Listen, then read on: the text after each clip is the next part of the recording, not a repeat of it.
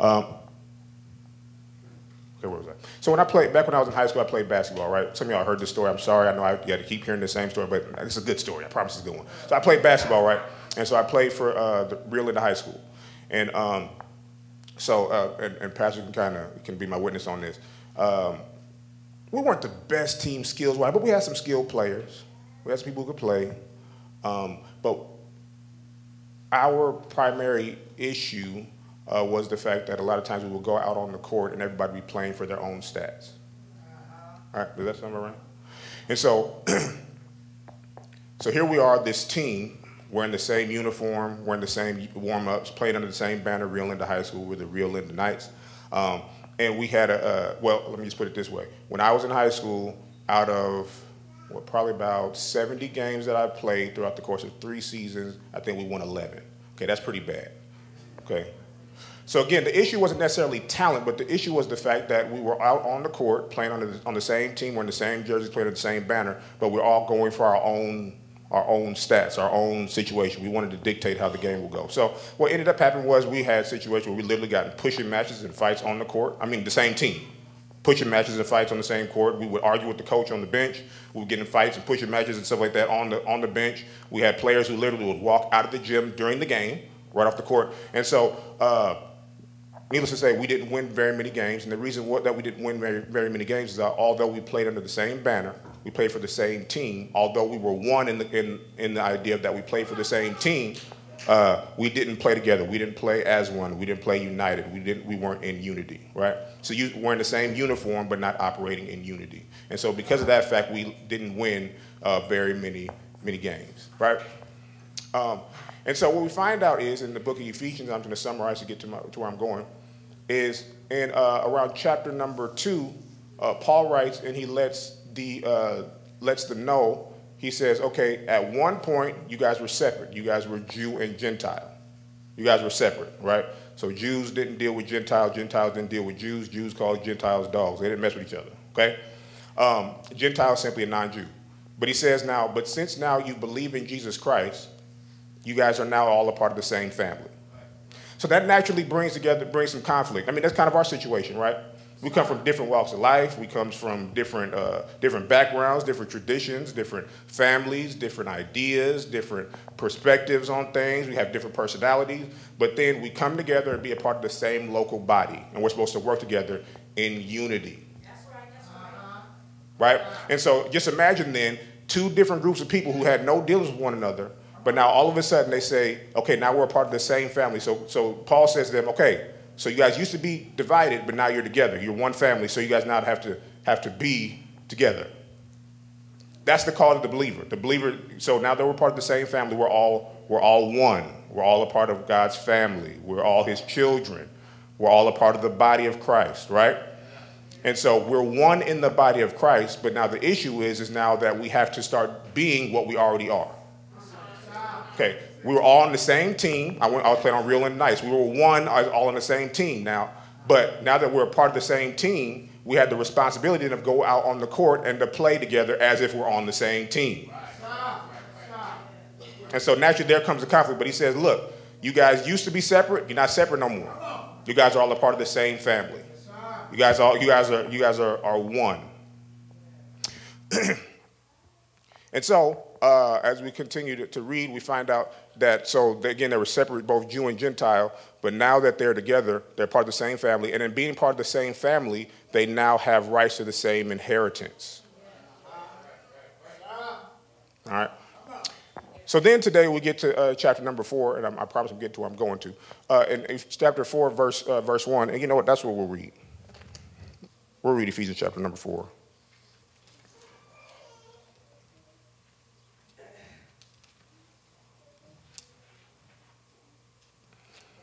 And we're going to start at verse 1, and I'm going to read to verse 6. You can hold your seats.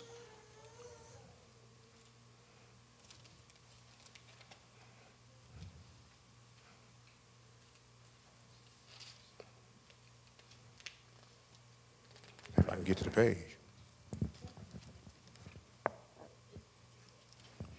All right, here's what it says. Ephesians chapter 4, starting at verse 1. And it says this. This is Paul writing. He says, I therefore, the prisoner of the Lord, beseech you that ye walk worthy of the vocation wherewith ye are called, with all lowliness and meekness, with long suffering, forbearing one another in love, endeavoring to keep the unity of the Spirit in the bond of peace. There is one body and one Spirit, even as ye are called in one hope of your calling, one Lord, one faith, one baptism, one God and Father of all, who is above all and through all and in you all. All right, so I'm just going to talk about unity a little bit.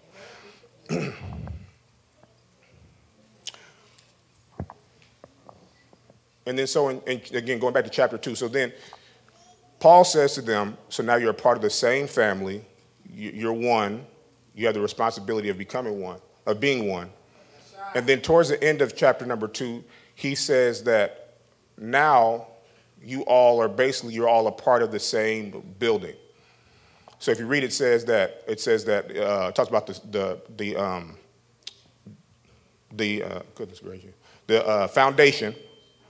foundation, and then it talks about the chief cornerstone. Now, what we found about the chief cornerstone is that the chief cornerstone is Jesus. Matter of fact, the foundation is Jesus as well. So it's about the chief cornerstone, and we found out this about the chief cornerstone, is that the cornerstone was in place, and its job was to hold together the walls and keep them stable, right?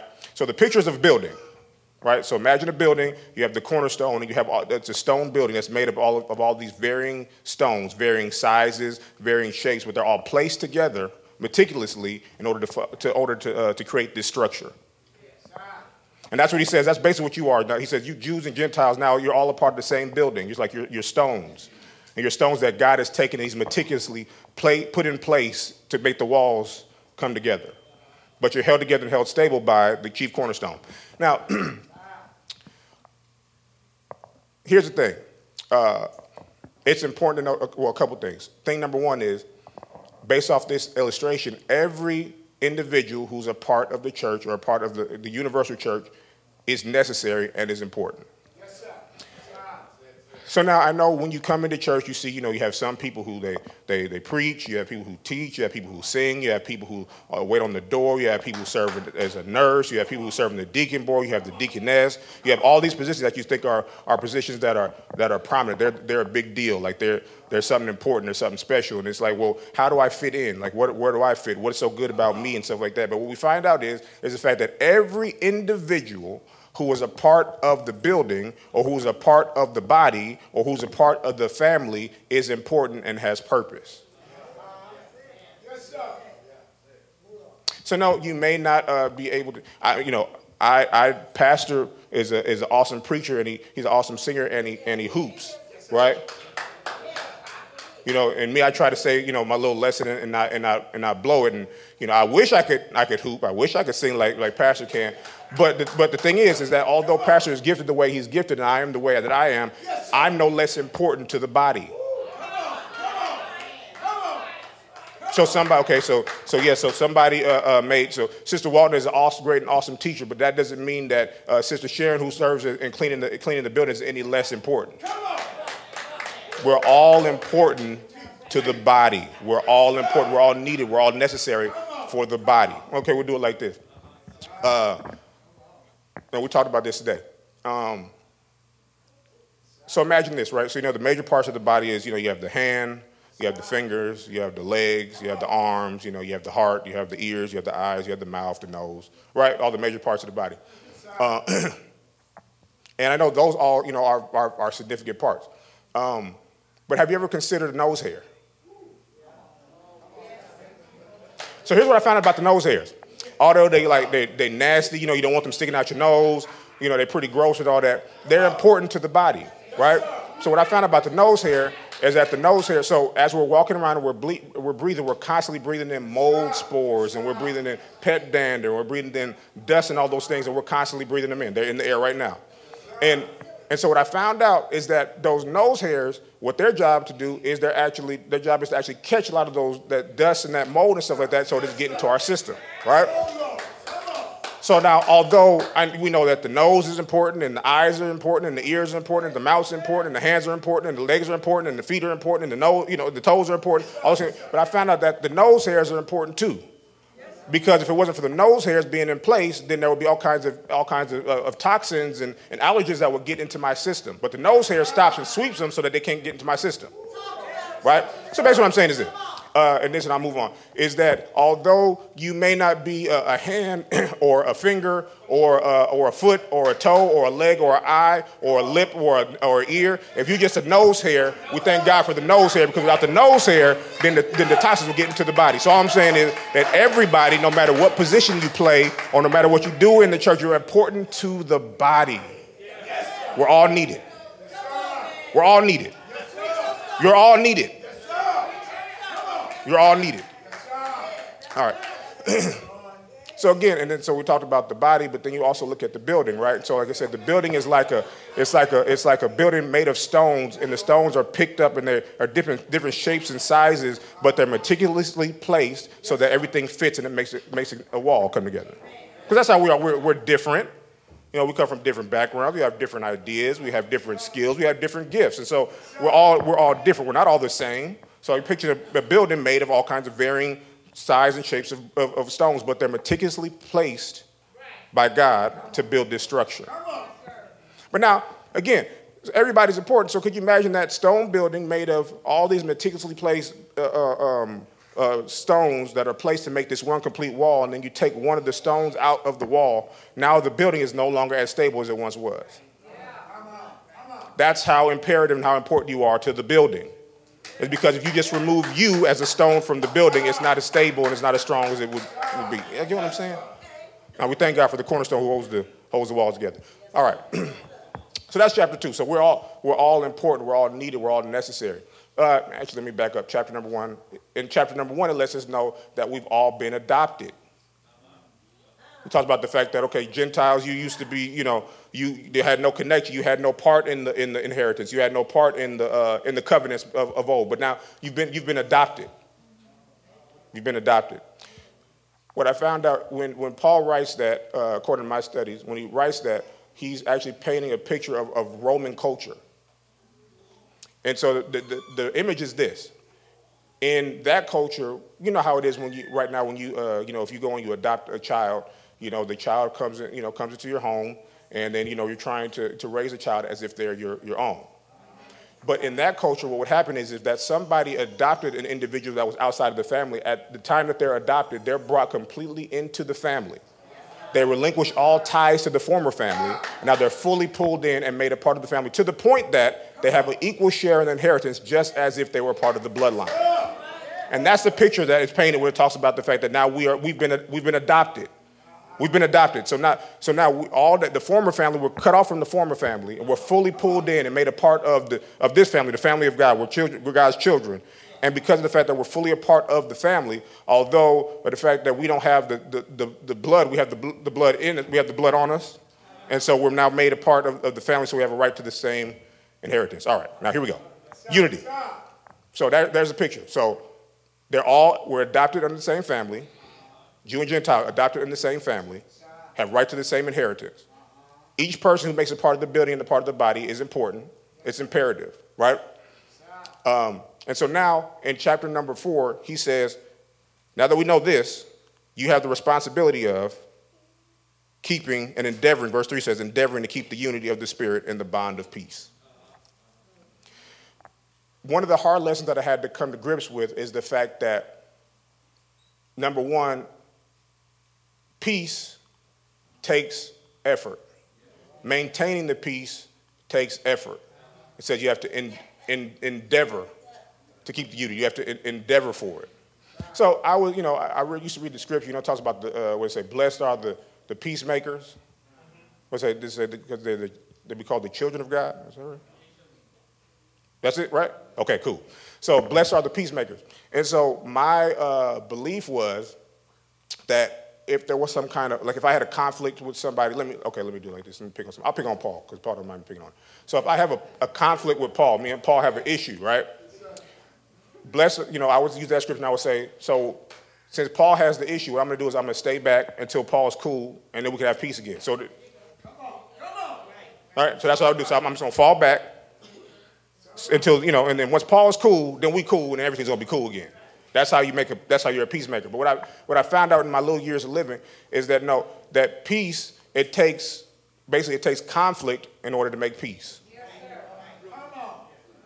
Sound? It takes conflict to make peace. It takes confrontation to make peace. That's good. So we as the believers have the responsibility, if there's an issue, if there's some kind of skirmish, if there's a disagreement, if there's some kind of division between us and our brother or sister in Christ, we have the responsibility to go and be a peacemaker. So that doesn't mean you stand back and wait until everything seems like it's cool, and then that doesn't mean that it means you actually have to go and confront the situation and deal with the issue, so that way we can make peace. God's desire for us is that we're already one, but he said now that you're one, you need to act like you're one. So you have to endeavor to make peace. No, it's not comfortable. No, it's not fun. Sometimes it's going to be some passionate conversations, but it's necessary. Sometimes it's going to be some tense moments, but it's necessary. Because peace doesn't just happen. Peace has to be made.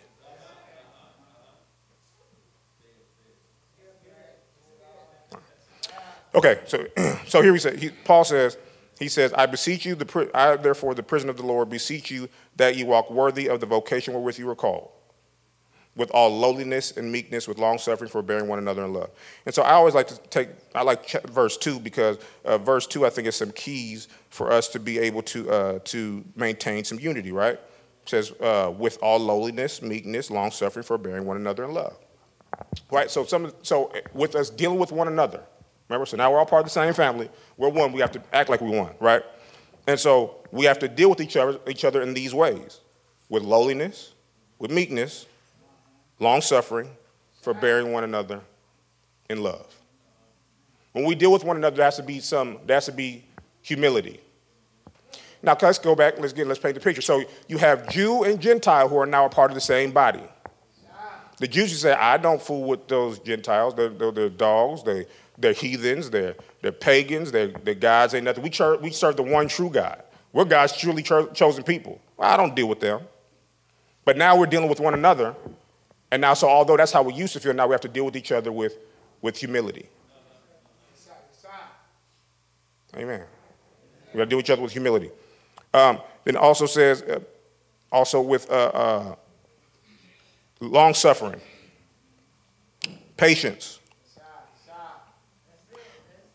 How can I say this? Pardon me, honey. I do it this way. I thank God that my wife is long-suffering when it comes to me. I mean, hopefully she'll continue to be long-suffering, but she's long-suffering, right? Because me and her are not the same. Again, we come from two different walks of life. We come from two different families. We have two different backgrounds. We was raised two different ways, right? But then once we said I do, now we come together. Now we have to be one. Right? And so in order for us to continue to be one, we then have to be patient with one another. So naturally, I would like my wife to believe and think and do things as I think they should be done. Just as my wife would love to think and believe and do, that I would believe and think and do things the way that she thinks should be done. Only problem is that's not how it works.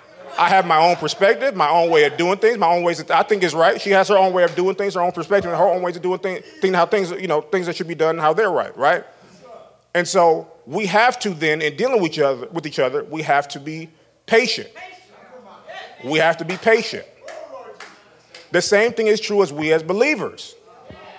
We all come from different areas, from different places. We have different ways of thinking. We have different perspectives. We have different skills. We have different gifts. Yet we're supposed to come together and be one.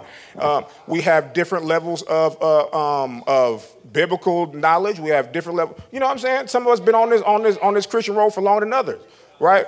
Some of us are more indoctrinated. We have more of the church tradition than others do. But yet we're supposed to come together and work together, right? And so that's why it's imperative that when we deal with each other, we have to deal with each other in patience. We have to deal with each other with patience. We may not be on the same level. We may not think the same way. We have different perspectives, but we still have to deal with each other in patience so that we can do what? Maintain the unity. It says, and then the text says, forbearing one another in love. That forbearing thing, that when I looked at that word was pretty powerful to me. When it talks about forbearing, the picture is kind of this, is that we uphold one another in love. We uphold one another in love. One thing that I believe this to be true because me and Brother Gorman are very good friends. I consider him one of my closest friends. Is that I believe that when things get rough and things get tough and life gets hard and sometimes I get weak, I can lean on him and he'll help to kind of prop me and hold me up. And I hope he believes the same of me. So the picture is, and this is so what Paul is saying. He says this to every believer. Every believer. This is how you should deal with one another. The responsibility is you as an individual. You as an individual are required. You're supposed to maintain the peace. You as an individual have to work towards this oneness, right? And so the picture is that each person as a believer would hold another person up. So I'm weak, and I lean on Brother Paul. But Brother Paul's weak, so he can lean on Pastor. And then Pastor's weak, he can lean on Brother Martin. And then Brother Martin's weak, he can lean on Brother Vincent. And then Brother Vincent is weak, and he can lean on Brother Lowe. And Brother Lowe is weak, he can lean on Brother Campbell. But yet although we're weak, now we're all upheld and we're holding each other up. You know what I'm saying? Hold one another up in love.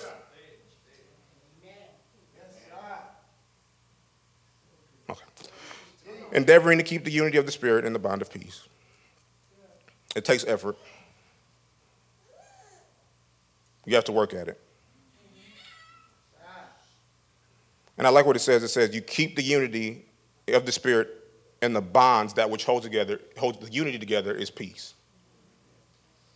So we have to make peace. Why? Because there's one body. There's only one body.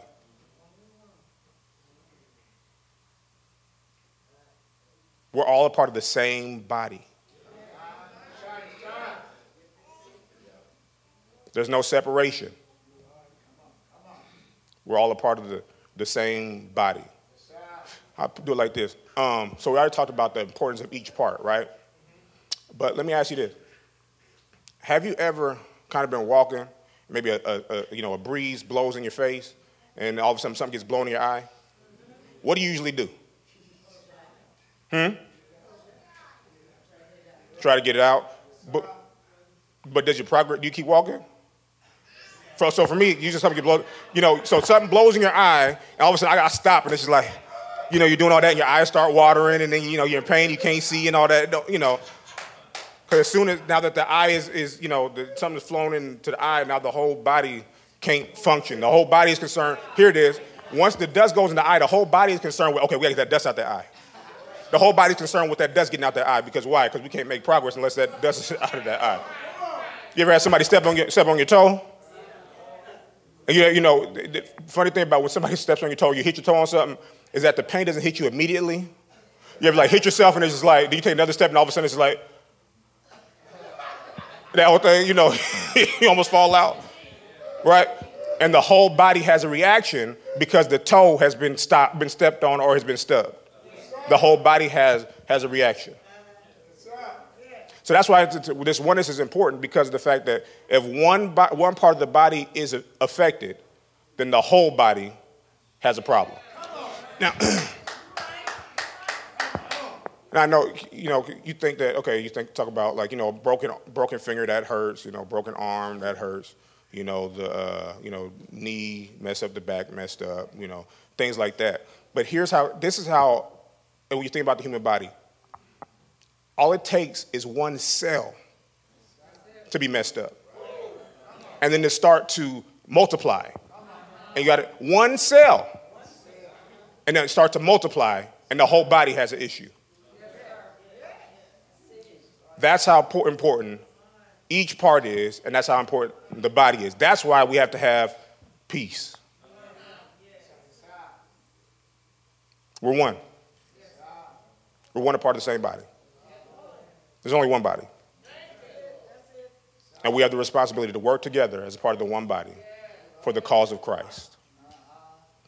So yeah, you may not preach, you may not teach, you may not sing, you may not be an eye, you may not be the nose, you may not be the foot.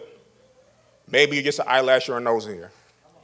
But we just talked about if them eyelashes or the nose hairs is gone, you're in a whole lot of pain and in a whole lot of trouble.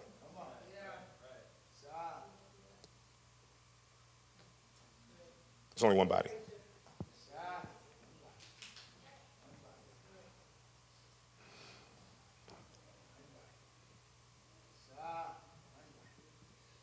We need one another.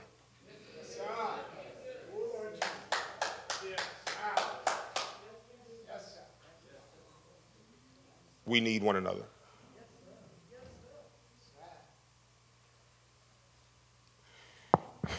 And my hope is, and my prayer is, for myself, is that I would strive to be a committee of one, to work towards being one. It's the responsibility of us all as individuals. It's not on pastor to make us one. It's on us to be one. It's not on pastor to make peace. It's on us to make peace. Because we're all a part of the same body. We're all a part of the same building. We're one.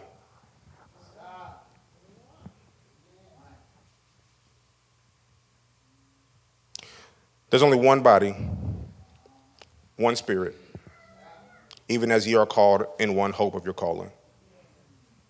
There's only one Lord, one faith, one baptism, one God and Father of all, who is above all and through all, and he's in you all.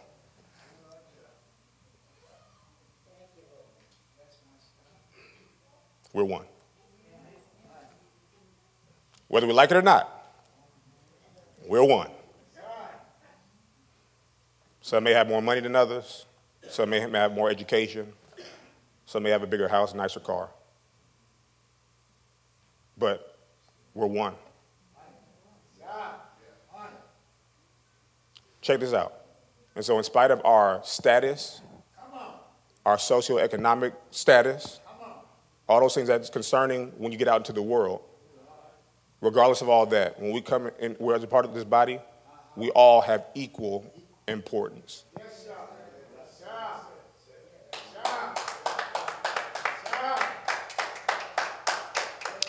So we can no longer function as if we're the only one, or we're the most important, or and all that. No, we're one. We all need each other. So this and done. As we prepare to exit 2022, and we get ready to go to 2023,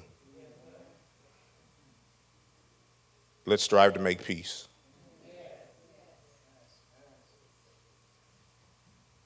Let's strive to be one.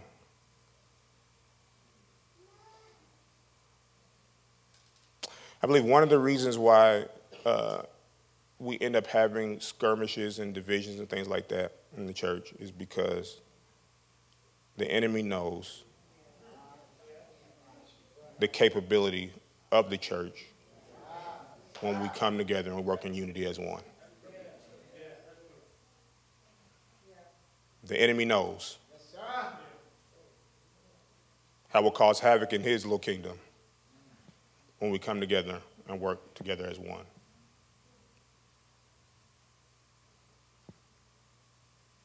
So, let's strive to work together to be one. Let's be in unity. Let's make peace. Let's endeavor for peace. Let's treat each other with humility.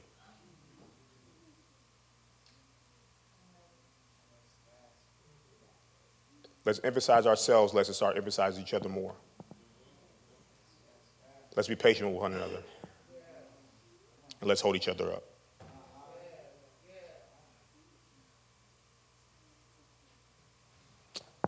Let's pray. Lord God, we thank you for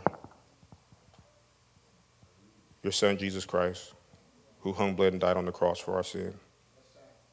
Lord God, we thank you that in our accepting Jesus Christ as personal Savior, that we are now a part of your family. We're your children. Lord God, we thank you that he didn't stay dead. On that third day morning, he got up with all power in heaven and earth in his hand. Lord God, we thank you that you've made us one. But now, Lord, we ask you that you please help us, that we would strive to be what we already are. Help us to be one. Help us to make peace if there's situations and areas where we need to make peace. Lord God, please give us an open mind and understanding ears and an open heart when somebody comes and strives to make peace with us. Let us not be hard-hearted, but be receptive. Lord God, help us that we'll be able to sit and have a conversation and get clarity, get understanding, and then restore one another. Lord God, help us that we would live and be meek and humble, that we'd be patient with one another. Lord God, please help us that we would hold each other up. Lord God, please help us that we would realize how important we are as individuals to the body. How important even our gifts, although we may sometimes see and think that they're insignificant, Lord God, that they are significant. Why? Because you gave them to us. You gave them to us for a purpose, and that was the upbuilding of your kingdom and for the benefit of the body. Lord God, help us to be one. And as we strive to be one, Lord, we know that the enemy is going to come. So, Lord God, help us that we will be able to use discernment and realize that the issue is not the person, but it's the enemy. And then we'll, in like manner, still strive to keep the peace and maintain unity. And Lord God, we thank you in advance for what we know you'll do if we're obedient and become one. In Jesus' name we pray, amen.